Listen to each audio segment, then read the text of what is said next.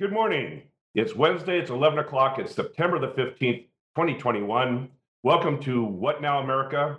I'm your host, Tim Apicella, and I would like to start off with the title of this one called Rigged Election, GOP's Mainstay Slogan. Remember 2016, this thing called the presidential election, Donald Trump?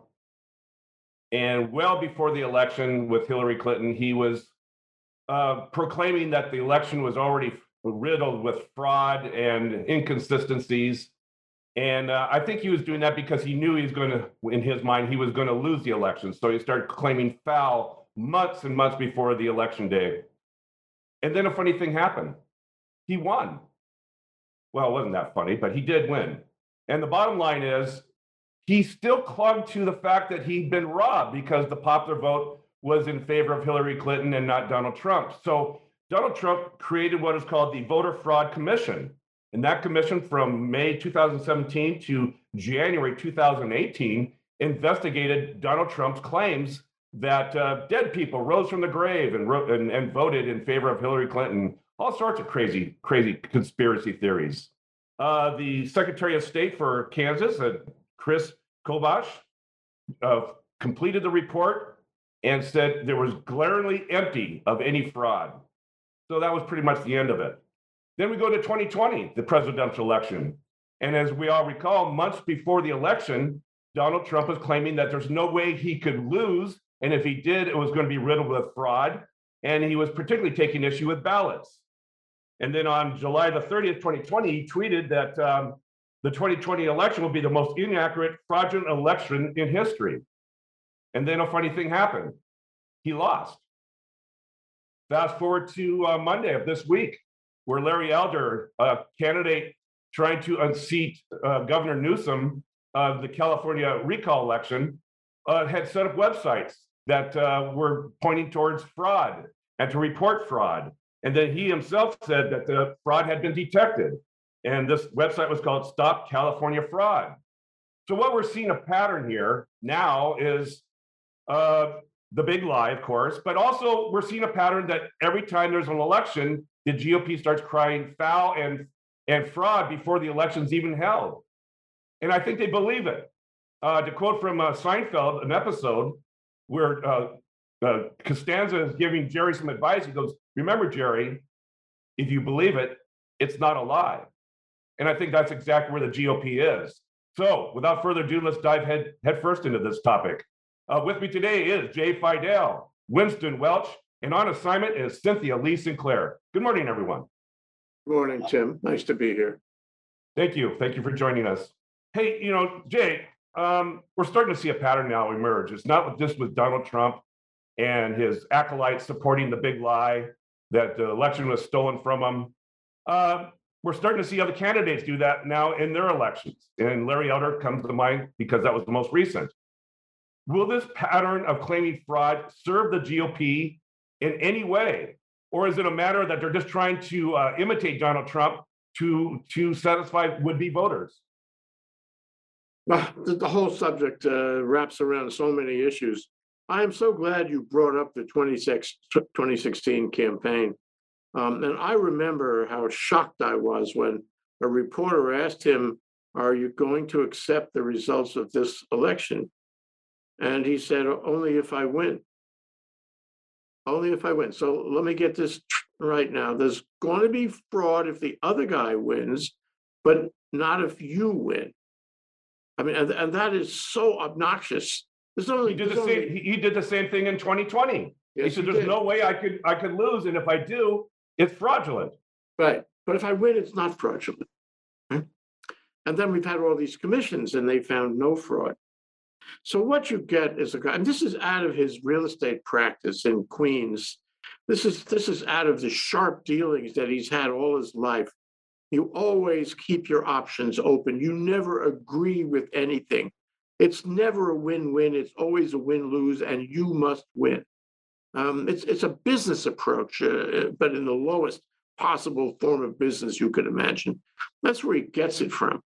But it has an extraordinarily damaging effect on our society, on our democracy. to not accept the results of an election when you have no reason whatsoever to question those results. It's really horrible. What could be more important than the peaceful transfer of power? What could be more important than voting? What could, free and fair voting? What could be more important than accepting the results of a vote? This guy is a destroyer. And what is, to answer your question more fully, what has happened is he's created this virus of lies, a pandemic of lies, and this is one of them.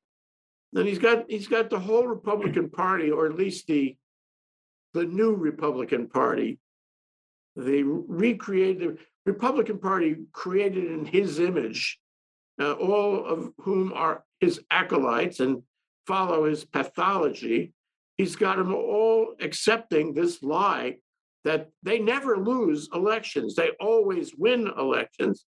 And if they lose, they come up with these phony baloney fraud stories. And what's interesting is people were speculating a few months ago when he first raised the big lie, is this going to pervade the Republican Party? Are they going to raise this again and again? Are we going to see the Republican Party try this ridiculous strategy in future elections? And nobody knew. I don't think it happened really. Although maybe there was some noise about that in the Georgia senatorial races back in January. But I don't think it was really that much of a threat. It was a possibility, but not a threat. Now we have Eldred, and he's a Republican. He's a Trumper. He's going to do everything that Trump has done. He's going to accept Trump's strategies, lock, stock, and barrel, and he trots this out. And when he did, my reaction, I'm biased about this, but my reaction was, is he kidding? Is anybody going to believe this? It is so obviously a copycat maneuver. No, nobody would believe this. To say that if I win, there's no fraud, but if you win, it's all fraud, and say it in advance like that. Well, California is a fairly educated, fairly progressive state. And I think people saw that for what it was. Even Republicans saw that for what it was. And he did not make traction with that argument. I think he lost points, certainly with the Democrats in California and with probably a lot of Republicans too. So my answer to your question is no, it didn't help him that much. It probably hurt him because it's obviously irrational and unacceptable. It's part of the big lie. But the question is not so much California, it's other states, it's other Republican parties, it's other Republican candidates. So although I feel he didn't make traction in California, there are others who will try it again, and they may make traction. Okay, well, here's a follow-up to that, because you mentioned Georgia, I think. And Donald Trump was not well liked for claiming a fraud of the Georgia election before it took place. In fact, they say that was contributory to the fact that GOP voters just stayed in their lazy boy chairs. They didn't get up and vote. They were discouraged because they listened to Donald Trump and they thought it was fraudulent. So why bother? This may have happened to Larry Elder in California, but it's certainly a valid point that if you're going to call something fraud, what's the use? Why get engaged? The whole system, quote unquote, is rigged. And so therefore, I sit home and protest in silence. How is that going to serve the GOP party? Well, it depends. I suppose it depends on which Republican you're talking to, which voter you're talking to. Some of them may have been discouraged by that and not gone to the polls, but others may have said, "Wow, we better do something. We better take them at face value. We want to, beat the fraud. So we're going to go and vote." It's hard to say that there's, there's a tilt either on one side of that question or another. I rather think, though, that the Republican acolytes, to use your word, are going to accept what he has to say, and they're going to get on board, and they're going to vote to win. This is all a ball game in which you cheat, and they're going to do everything they can to elect Republican candidates. So I think we'll see it again. And I think, the Democrats may get discouraged and not vote, but the Republicans will vote. They'll see it as a ball game that you can cheat in, and it will have an effect in some places, some candidates. All right. Thank you, Jay. Hey, Wins, I'm going to throw some numbers at you, so hang on here. A poll by SSRS, the CNN poll, found some interesting numbers. And that is 78% of the GOP, 78% of the GOP feel that Biden did not win properly, that he is an illegitimate president of the United States. 54% of that same GOP say there's solid evidence to prove it, yet there is none. And there hasn't been any, but they still cling to the fact that there's solid demonstrated evidence that Joe Biden is an illegitimate president. So that's some of the background. Other numbers, 56% believe in the country believe that democracy is under attack, where 51% believe that in a future election, there will be an overturn of the results because one party didn't win. These are pretty shocking statistics. Now, a poll is a poll, but your thoughts about these numbers and what it seems to indicate about future elections and the pessimism that is demonstrated by this poll. Well, we've taken it on the chin a little bit in the last few decades here. But you think back to Bush v. Gore in 2000, there was no clear answer for a while, and people remained pretty calm when you think about that. Relatively, they thought, well, I want my fellow to get in, but if the other fellow gets in, we'll concede magnanimously. And they had their fleet of lawyers, of course. You remember the hanging Chad and the fellow looking at the hanging Chad. That seems so idyllic and calm and rather, quaint by today's standards, where, like Jay said, when you have presumptively said that any election where I don't win is fraudulent, you're completely dismissing the system, and that is where the real danger lies. It's not on the platform of what they are believing. Should we have higher taxes? Should we have more access to abortion or less? Should we, legalize pot or increase the debt?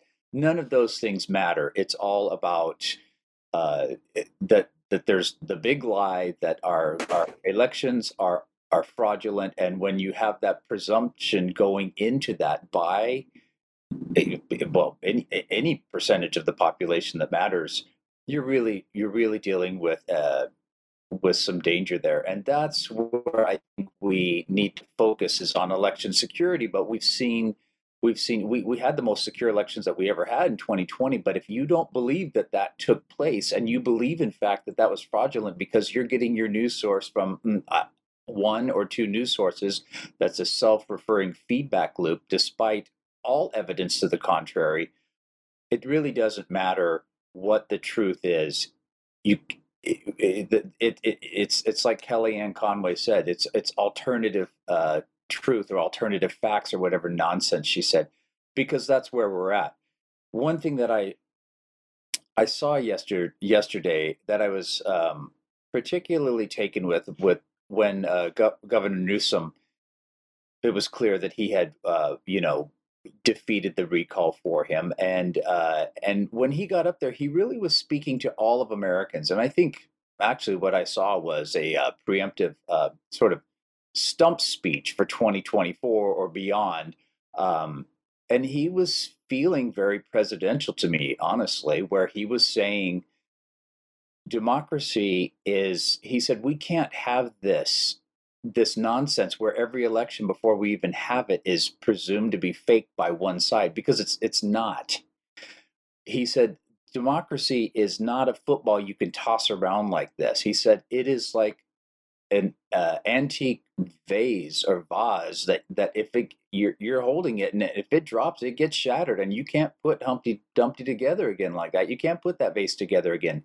So we need to go back to the basic principles that our elections are are sound, that they are also fair, that they're secure. And when we need to have, since we're a two-party system, we need to have the buy-in of both parties of this, because otherwise we will have a constant battle of this idea, like you just mentioned in those polls, that these are always, that whoever is in charge is an illegitimate leader. I don't think that the liberals or Democrats felt that Trump was unfairly elected. Were they destroyed and crestfallen and horrified? Yes. But did they accept it, that it was a real election? Yes, they did.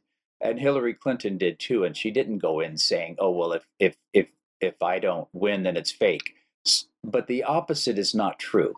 So we have to really work on fundamental civics training and education for our adult population as well as the kids coming up.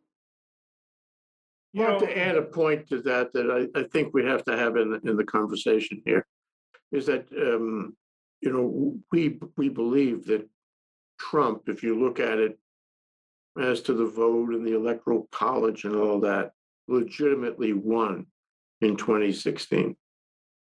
I don't actually, just between us boys, I don't really think he handled that in a fair manner. I think he brought Vladimir Putin in. I think he did all kinds of unfair stuff, which was never really raised. And people, as you say, Winston, they accepted the result. But Trump was gaming the system all the way through. He was gaming the system as much as he could. And, he claims to have received all these votes, including a majority of the popular vote. I think he was manipulating that in every way he could. Hey, Jay, they had a Department of Justice investigation over the involvement of Vladimir Putin in 2016. And, a lot of those results were pushed to the side because they were looking at other issues for impeachment. But remember, Mueller basically brushed aside all credible evidence pointing to what you just said. And it was basically shoved aside. And then, a post-mortem autopsy was reported. And yes, Russia had been involved in the distraction and the influence on social media for Donald Trump. So you're absolutely correct. It did occur. Absolutely. So Winston, I just have one comment. You mentioned rightly so the election of the year 2000, and what kept a lid on it, I think, was Al Gore graciously accepted loss. And I think that's the key. That's the crux, that the standard bearer of the party who's running for office acknowledges that it's a win-loss situation. There's no do-overs unless there is fraud. And he was willing to accept that loss. And I think that lowered the temperature nationwide quite a bit. But even days following, there were a lot of angry Democrats. I recall it very distinctly. But had it not been for Al Gore to say, "I accept this defeat and we'll move on." He gave a reason too. He said he accepted it in order to preserve national stability. Correct. The very policy point we're discussing today. He did it for the country. He did it for the country. Yeah. Which leads me to my question to you, Jay, is will this strategy serve the GOP in 2022? If this continues, will this work, or will it drive away GOP voters, and will it shove the independents away from GOP ideals and policies? I wish I could say yes, but I really don't think so. And maybe somebody will be more optimistic than I am about this, but I feel that the notion of truth, the notion of democracy, the notion of fair voting, it has been lost in this country. And there's an enormous number of people who don't care about these things anymore. They only care about winning and supporting their cult leader, Donald Trump, or other cult leaders, if any appear. And we've lost touch with the idea of diversity. We've lost touch with morality, if you will, and democracy in general. I don't think this is going to change their minds. They're probably going to do it again. and other things. They are also doing other things like stopping voting rights legislation and doing state voting rights legislation that is ridiculous, and taking all these draconian steps against fairness, against voting, against minorities. Why would this? Why would what happened here affect them? I think they'll do it again and worse. I think they've learned by their own success. In fact, I would add one other point: is Elders tried it, didn't he? And he had some traction with some voters. After all, he did get some voters. I don't know how much that was dependent on his remarkable statement over election fraud, but I I think, in fact, he warmed up the issue for later, and it will come back. I think our voting system, our democracy is broken. And I would really like to be in a brain session with you guys at some point to figure out what, if anything, can be done. Because right now, despite this, light at the end of the tunnel voting rights bill that was suggested yesterday, a compromise with the progressives in the House, I, I really, I don't think any voting rights bill is going to pass, and therefore we're going to be stuck with the bills in these Republican states that are dedicated to trying to stop people from voting. Together with all the other tricks the Republicans are playing, I would not be optimistic about a fair vote next time. Okay, Jay, you took the question right out of my mouth because that's what I wanted to ask Winston. And that is this new bill introduced in the Senate that has Joe Manchin's signature on it, or his footprints are on it. He was part of the 9 senators that got together over the summer and to say, how can we work out a voting right bill that everyone can live with? And it's now up to Joe Manchin to get 10 Republicans to get on board with the bill. And of course, yesterday, Senator Mitch McConnell said there won't be one GOP voting for it. Is this a setup? Is this laying the groundwork for Joe Manchin to agree to modify the filibuster? Well, we'll see, won't we? This is what we've been waiting for. Is when he had his time to get his coalition of the 10 or the 20 willing and say, we need to have bipartisan legislation to push this through. And once that he found out that wasn't there because their top priority is just not having a Democrat in the White House. And he could see that rather than just for what it is, then this is his time to move forward and say, this is more important than having bipartisanship because there won't be anything left if we don't do this. I can understand why he has some reticence in that, but we're also at a point now where if we don't do something that ensures that people do have the ability to have free and fair and valid elections, where people are going to be so disenfranchised, not that they already aren't, but let's face it, there's a demographic time bomb going off in this country.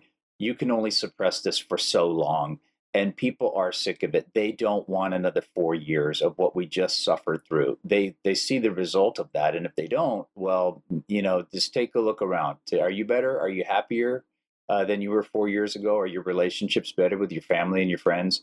And I think most people could say, well, I don't talk to this person or that person anymore, and we can't. We got divided. But one thing that I thought Governor Newsom did yesterday was he said, look, all this division, so much of it is just fake. That's the real fake news here. He said that, I'm paraphrasing, but he said, we have so much more in common than we don't.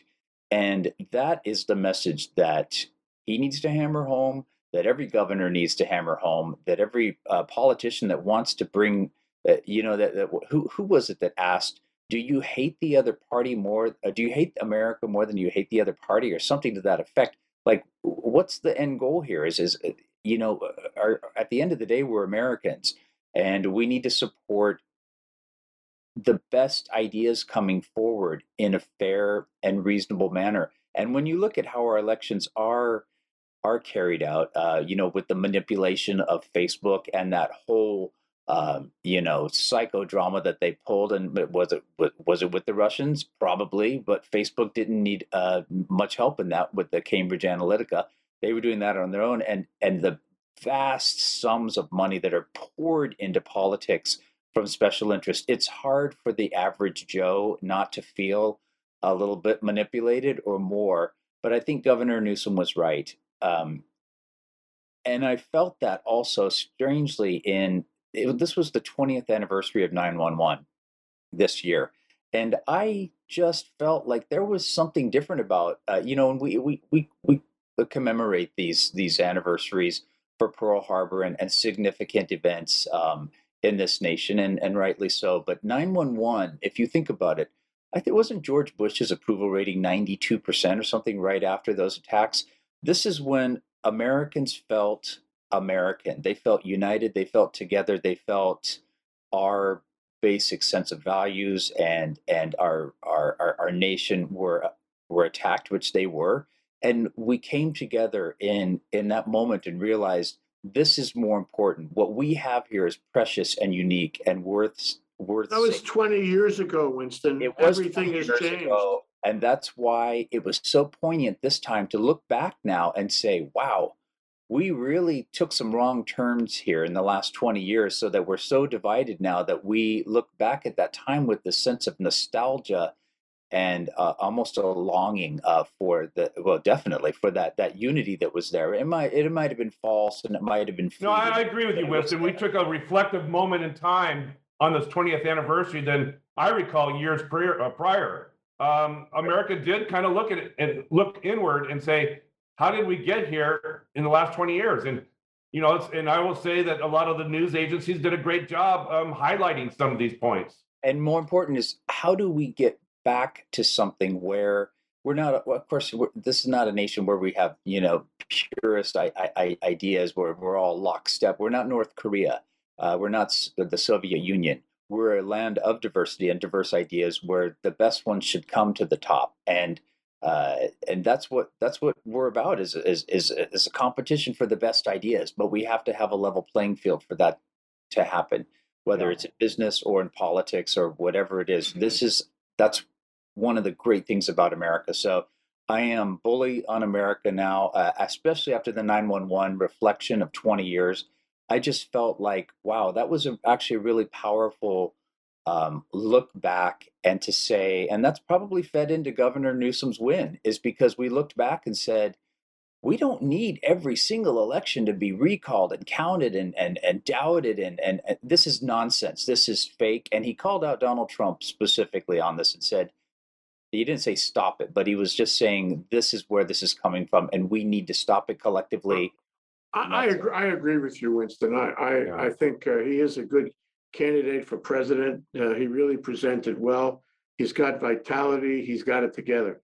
And I agree with you also on this very important point that the celebration of 9/11 actually created at least an echo of togetherness for a lot of people, and they felt very patriotic watching the media, as you say, Tim, watching the media over a week period or so. On the other Well, hand, it was that in combination with Jake Tapper's special documentary about Afghanistan, the 20 years, interviewing every general that was involved in that war and their candid opinions about how things went wrong. So between the 9/11 remembrance and this Afghanistan look back, I think a lot of people said, wow, how did we get here? but the question remains is whether that's going to stick around. It didn't stick around after 9/11, and my thought is it's not going to. It was a great nostalgic experience, a retrospective on togetherness for a while, but not for a long time. Sorry, and we can have these aspirational thoughts about how we have to come back together again. That's nostalgia too. Bottom line is, the vote. Bottom line is, what happens on the 18th coming up this Saturday in Washington. Bottom line is what happens to all the 70 million acolytes that Trump has somehow gathered. Not clear to me they're going away. It's not clear to me they are of the same mind. not clear to me that Congress, especially in view of McConnell's statement there the other day, Congress is ever going to pass a Voting Rights Act.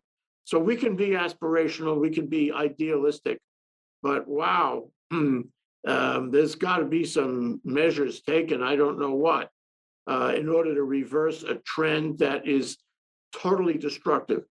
Trump set these things in motion. He found vulnerabilities in the country. He exacerbated them. He laid in booby traps. We've seen that in the news recently too, haven't we? Booby traps that would blow up after he left office, many of them. And now what's left? Are we going to be able to survive?